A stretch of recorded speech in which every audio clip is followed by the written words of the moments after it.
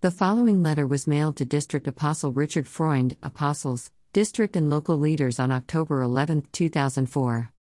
Dear Mr. Richard Freund, we hereby resign membership from the New Apostolic Church.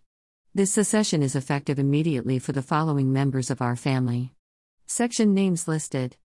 Being convicted by the written word of God, we are compelled to secede from the New Apostolic Church because the doctrine of the New Apostolic Church is not firmly established in written word of God as recorded in the Holy Bible.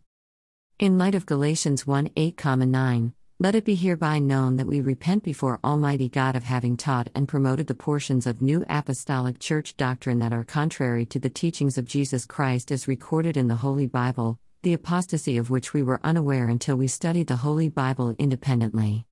These portions of the NAC doctrine that are contrary to the teachings of Jesus Christ are Satan's leaven and are tools of deception, and they must not be tolerated even in the slightest. This letter is printed on red paper to symbolize the blood that is now in your hands for teaching what is false. I pray that you will accept the Holy Bible, God's recorded word, as truth. I pray that you will also accept that Jesus Christ alone is the head of every man and also repent of this apostasy. Sincerely, Timothy C. Handline, Jr.